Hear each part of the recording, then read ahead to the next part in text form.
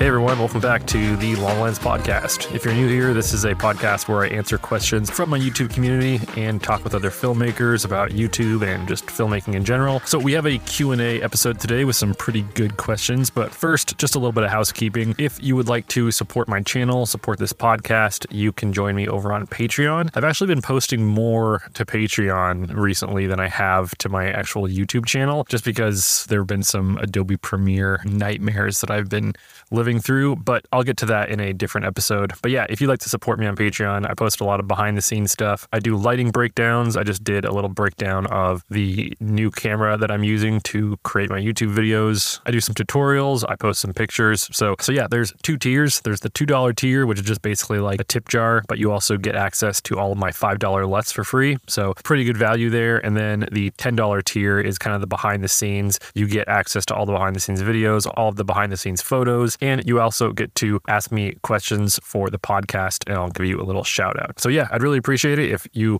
would consider supporting me on Patreon, but as always, no pressure. Real quick shout out to my current patrons: Tiff Tate, the Vagabond Photographer, Alex Miner, Andy Mulcaster, Tony Saliam, Will Mon, Dylan Dykes, Gregortz, Wyzeretki, Lizzie ASMR, Joe Kimball, James Corbin, Matt Civis, Liz Gone, Robin Hahn, Sun Valley Drive Music, Todd Campbell, Sean Sebastian, Ivan, Felipe Pejot, and Tapo Mester. Thank you all so much for your support. It really means a lot. And now let's get into the questions, and we do have a few here on Patreon. So the first one comes from Ivan, and Ivan asks, how do you record the ambient sound, footsteps, etc. in outdoor scenes?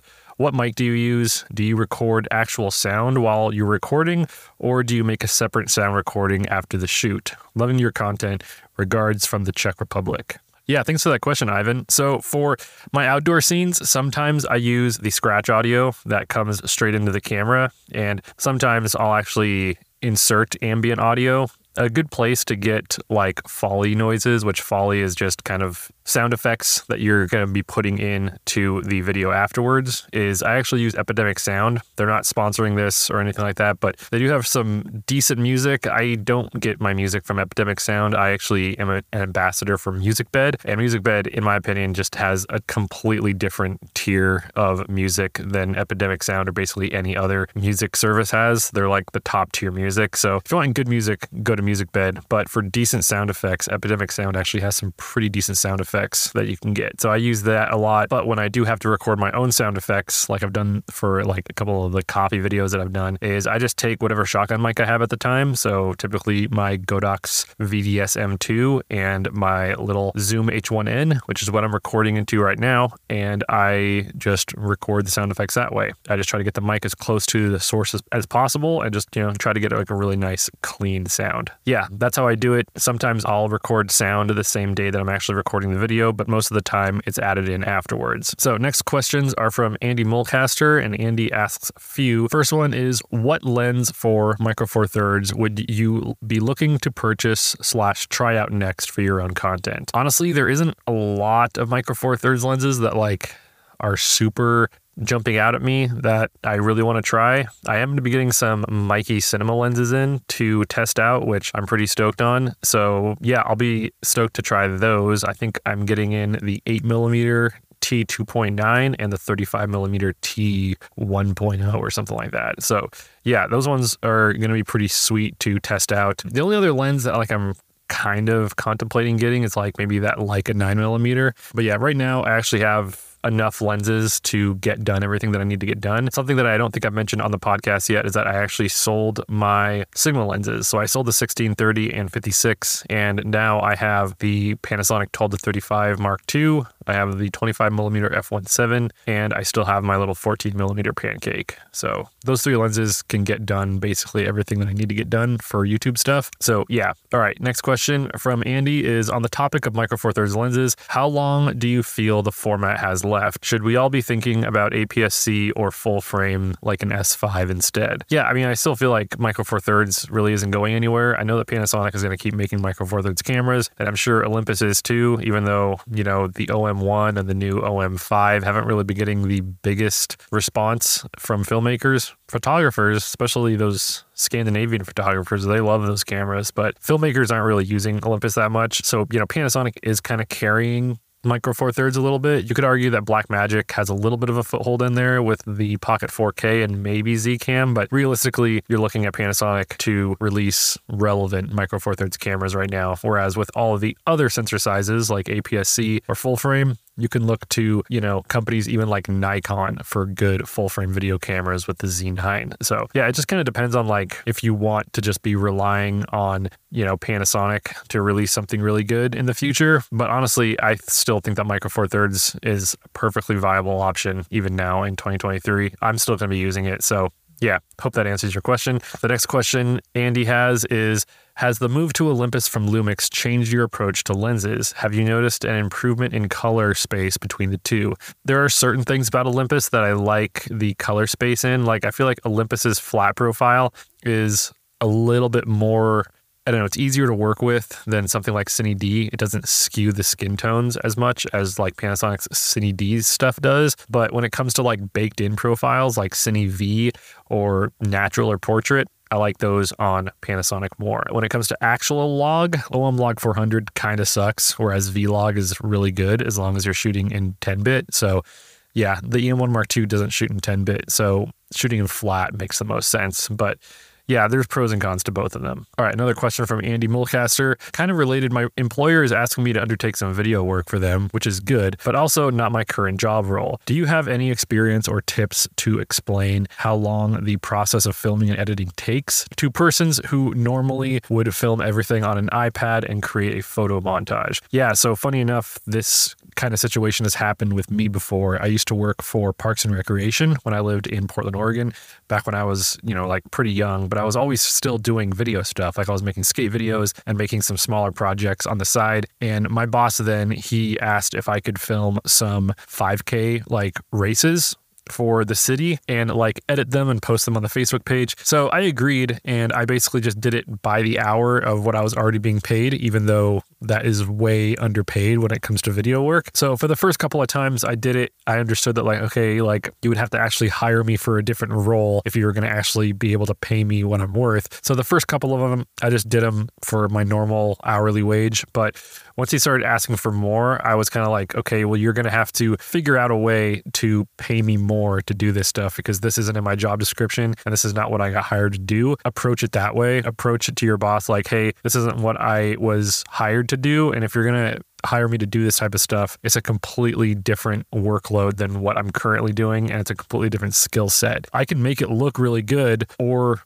you can do it by yourself and it'll probably look crappy. But if you want it to look good because I'm helping you, you're going to have to actually pay me what I'm worth. That's kind of how I would approach it. It is kind of hard for bosses to, instantly pay you more than what they used to be paying you. So hopefully that answers your question. All right. And the next and last question from Andy Mulcaster is, when using non-log profiles such as Cine D, would you still remove as much contrast as possible from that profile? I mean, you can, but I don't think that you're actually getting more dynamic range. Like, I don't think you're going to actually see more detail. And if you do, it'll be really muddy and kind of noisy in those shadows. So yeah, I mean, you can if you want just a little bit of extra like wiggle room, but typically where it's set at normally, like for Cine D, is going to be what, Panasonic has set it at to give you the most dynamic range for that 8-bit codec. So yeah, every time that I've shot with Cine D, I've kind of just kept it where Panasonic had it to begin with. So yeah, those are all the questions from Patreon. Big thanks to Ivan from the Czech Republic and Andy Mulcaster for those questions. All right, now let's go to the YouTube community page. So the first question is,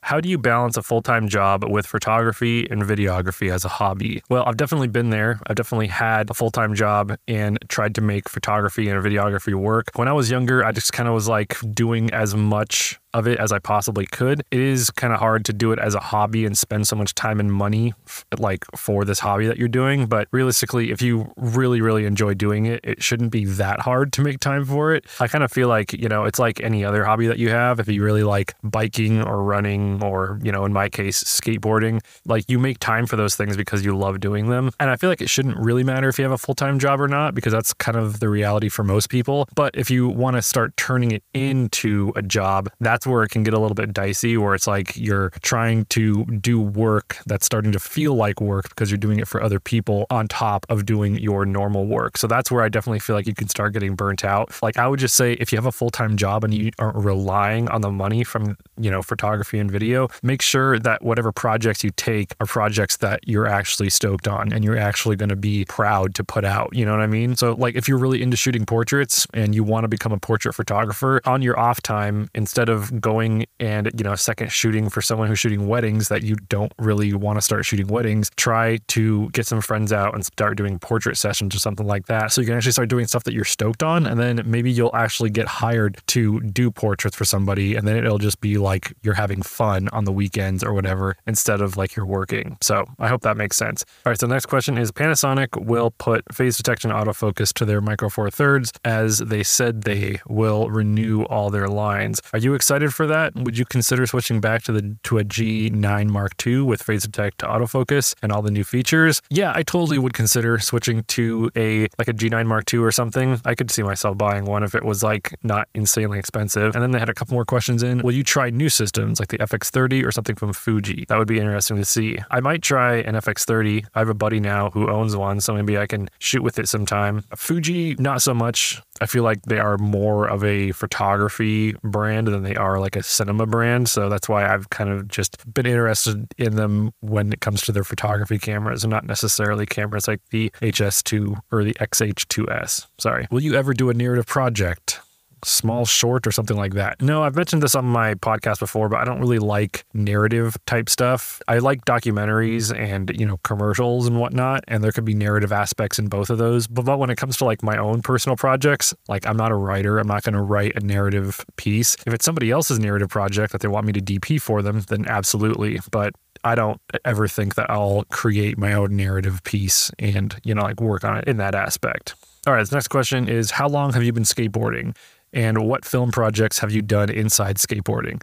I have been skateboarding for, I think, almost 24 years. I got my first skateboard when I was 9 years old, and I just turned 32 in October, so I think that's the math on that. As far as projects that I've worked on inside of skateboarding, I've done work with Pal Peralta. I've assisted in some videos for Revive, like a lot of skate montages and filmed some skate parts for my friends back when I was younger. When I was working with my buddy Darren, who's a slow motion expert, we did a lot of work with skateboarders in LA back in like 2012. So we worked with Killian Martin and Chad Barty, a lot of the Pal Peralta guys. So yeah, I don't do as much of that anymore. I would like to get back into the skateboarding world, but one thing about filming skateboarding is that it just doesn't really pay well. So it's kind of hard to really throw your entire life at it. What setup would you use for a documentary film that is flexible and can run for a long time when recording? Well, if I was just going to pick anything, then I'd pick something like a C70 and a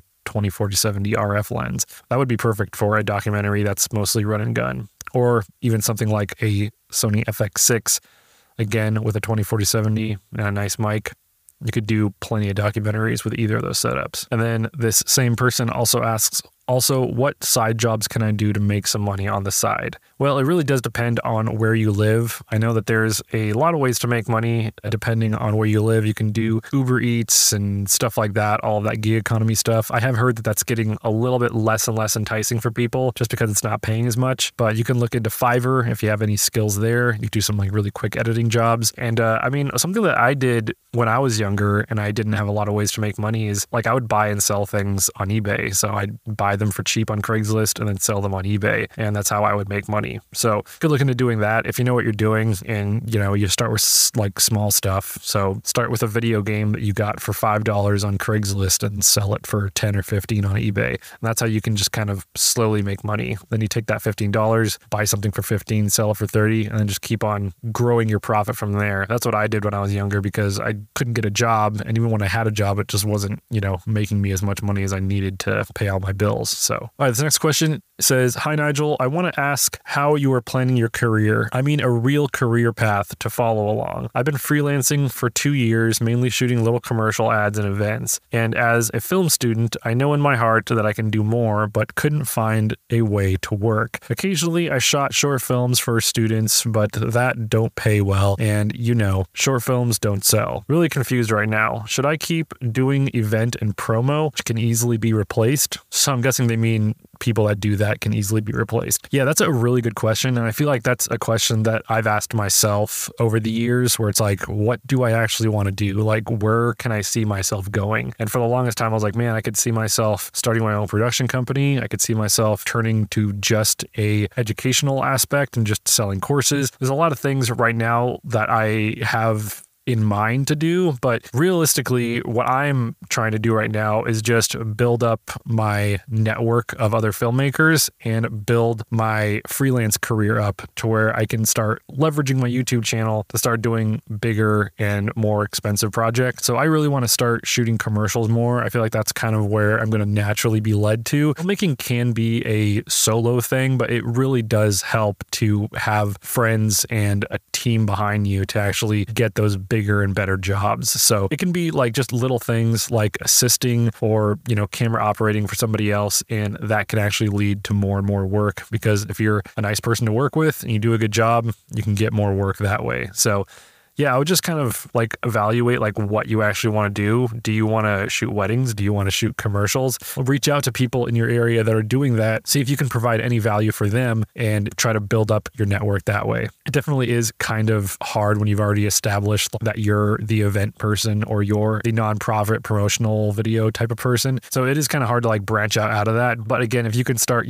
building that network, because then your peers in filmmaking will know that you have interest in working in other aspects of the industry as well. All right, this next question is, if you were given $15,000 budget for a new setup, what would you go with? If someone just gifted me $15,000, I would upgrade my Mac first and get like a Mac display, the Mac Studio completely maxed out. And then I'd probably just get like, I don't know, a couple of FX3s with 24-70s and some primes or something like that. That's probably more realistically what I would do if I could just spend the money on whatever I wanted. What's your favorite old school Lumix camera and why? I now prefer the G85 myself. Yeah, this one's really easy. My favorite old school Lumix camera is the GH3. Still is probably the best 1080p camera out there, and it's like, for some reason, it's slept on by a lot of like YouTubers. Like, I see a lot of people talking about the GH2 still and like the GH1, but it's like everybody, just even Emily from Micro Four Third Nerds, I think the GH3 is the one camera she doesn't have, and she has like every Lumix camera, but like the GH3 is so sick. Yeah, I still think it's like the best 1080p image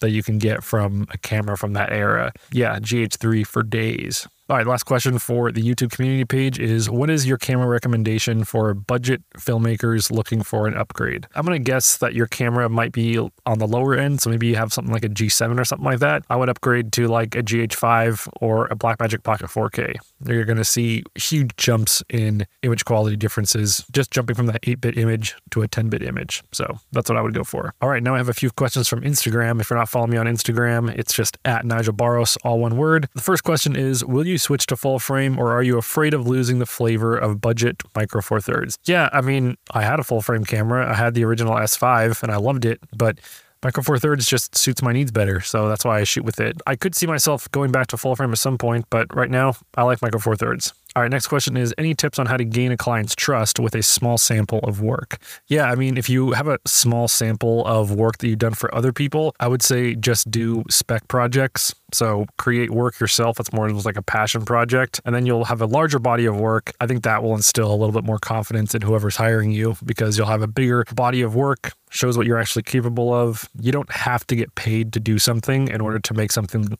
good. If you want to make a spec ad for New Balance, then just go out and do it. Get some friends, get some New Balance products, make a spec ad for that. Then you can kind of, show off how good of work you can make, and that'll instill a little bit more confidence in whoever's hiring you. All right, favorite movie and favorite DP. The favorite movie one is the hard one for me, because it just depends on what genre we're talking about, whether it's comedy, action, drama, adventure. But I mean, I do like the Lord of the Rings series, like the original, 2001 to 2003 movies. I think those are kind of what sparked my filmmaking journey. And as far as favorite DPs, everybody says Roger Deakins and he's great and everything. But I mean, going back to Lord of the Rings, I'm going to have to say Andrew Lesnie. Andrew Lesnie, I mean, like rest in peace. He passed away a few years ago, but man, he is the guy behind the camera for the Lord of the Rings movies. And I feel like he slept on a lot. And he was a great cinematographer. I mean, the Lord of the Rings look amazing, and he was part of the reason to that. So yeah, Andrew Lesnie. But all right, this one's actually in Portuguese. O tamanho do sensor importa. Vejo que foram na quantidade de que e não textura e definição. Sorry, my Portuguese is getting rustier and rustier the longer I go without speaking it often. So I think what they're asking is the size of the sensor more important or the resolution? I would actually say neither. I don't think your resolution is super important. I don't actually think that the sensor size is that important. But what I do think is important is the color depth and the sensitivity of that sensor. And it doesn't really matter if it's 1080p or if it's 6K. You want to have a really good, robust codec that's coming off of your camera and a sensor with good light sensitivity so you're not going to get super grainy shadows, and a sensor that can cover a good amount of color detail and have good dynamic range. So I think that's what's most important. Not necessarily the size of the sensor or the resolution size, but color depth, dynamic range, and sensor sensitivity. So I'll just respond in Portuguese as well. O importante é a profundidade de cor. O alcance dinâmico é a sensibilidade do sensor. Hopefully that made sense. Desculpe, my Português é muito mal. Our next question is, how do you stay motivated to keep creating content? I mean, it's pretty easy to stay motivated for me nowadays just because I can create any content that I want. And I mean, I've answered this before on the podcast, but it's just still really fun for me. So it's easy to stay motivated. It's kind of like, I mean, again, with skateboarding, it's easy to stay motivated to keep skating because I just love doing it. Our next question is, can YouTube be the only way you make money, or should it be multi-ways besides YouTube? If you're talking like AdSense, yeah, don't think that you're going to make a living off of AdSense. You won't. Unless you're someone like Mr. Beast, you're not making that much money off of AdSense. So for me, with like 145,000 subscribers, I only make like a few $100 off of AdSense. It's really not that much. So if you're trying to make a YouTube channel thinking that AdSense is going to be bringing in all your money, then you need to think again. With YouTube, it's basically just using your audience on YouTube as a sales funnel to get them to support you in different ways. So buying from your links, supporting you on Patreon, getting sponsors because of your high subscriber count. Those are the kind of ways that you're actually going to make money off YouTube. And the Google AdSense is just basically like a little bonus at the end of the month. So yeah. All right. So the next question is, hi, I saw your post about switching from Premiere to DaVinci. How do you like it so far? Yeah. So I haven't fully switched over to DaVinci yet, but I've got all of my keyboard hotkeys set to the same thing as Premiere, but there are some weird things about DaVinci that I just haven't figured out yet. Like, I haven't figured out all of the audio editing that I was able to do in Premiere very easily. Haven't figured out how to do that in DaVinci yet. There are things like Film Convert plugins that I don't have in DaVinci, and it's just way easier to color grade large batches of stuff with Film Convert than it is just, trying to do it individually on DaVinci Resolve. There's other little things like Warp Stabilizer and just a lot of the things that are built into Premiere that DaVinci just doesn't have. So it's going to be a slow process, but I can cut stuff at least in DaVinci, and that's a good thing. In Premiere, actually, they updated again the program, and now it seems to be running like it used to. So I don't know if it was all the complaining from all of us Premiere users, but it seems like they fixed it. So hopefully it stays that way. All right. And the last question is, I noticed you've been doing more video projects this year. What are some goals that you hope to achieve for your video production? Yeah. So I have been helping a buddy of mine do some spec work, and that's been really fun. It's been fun to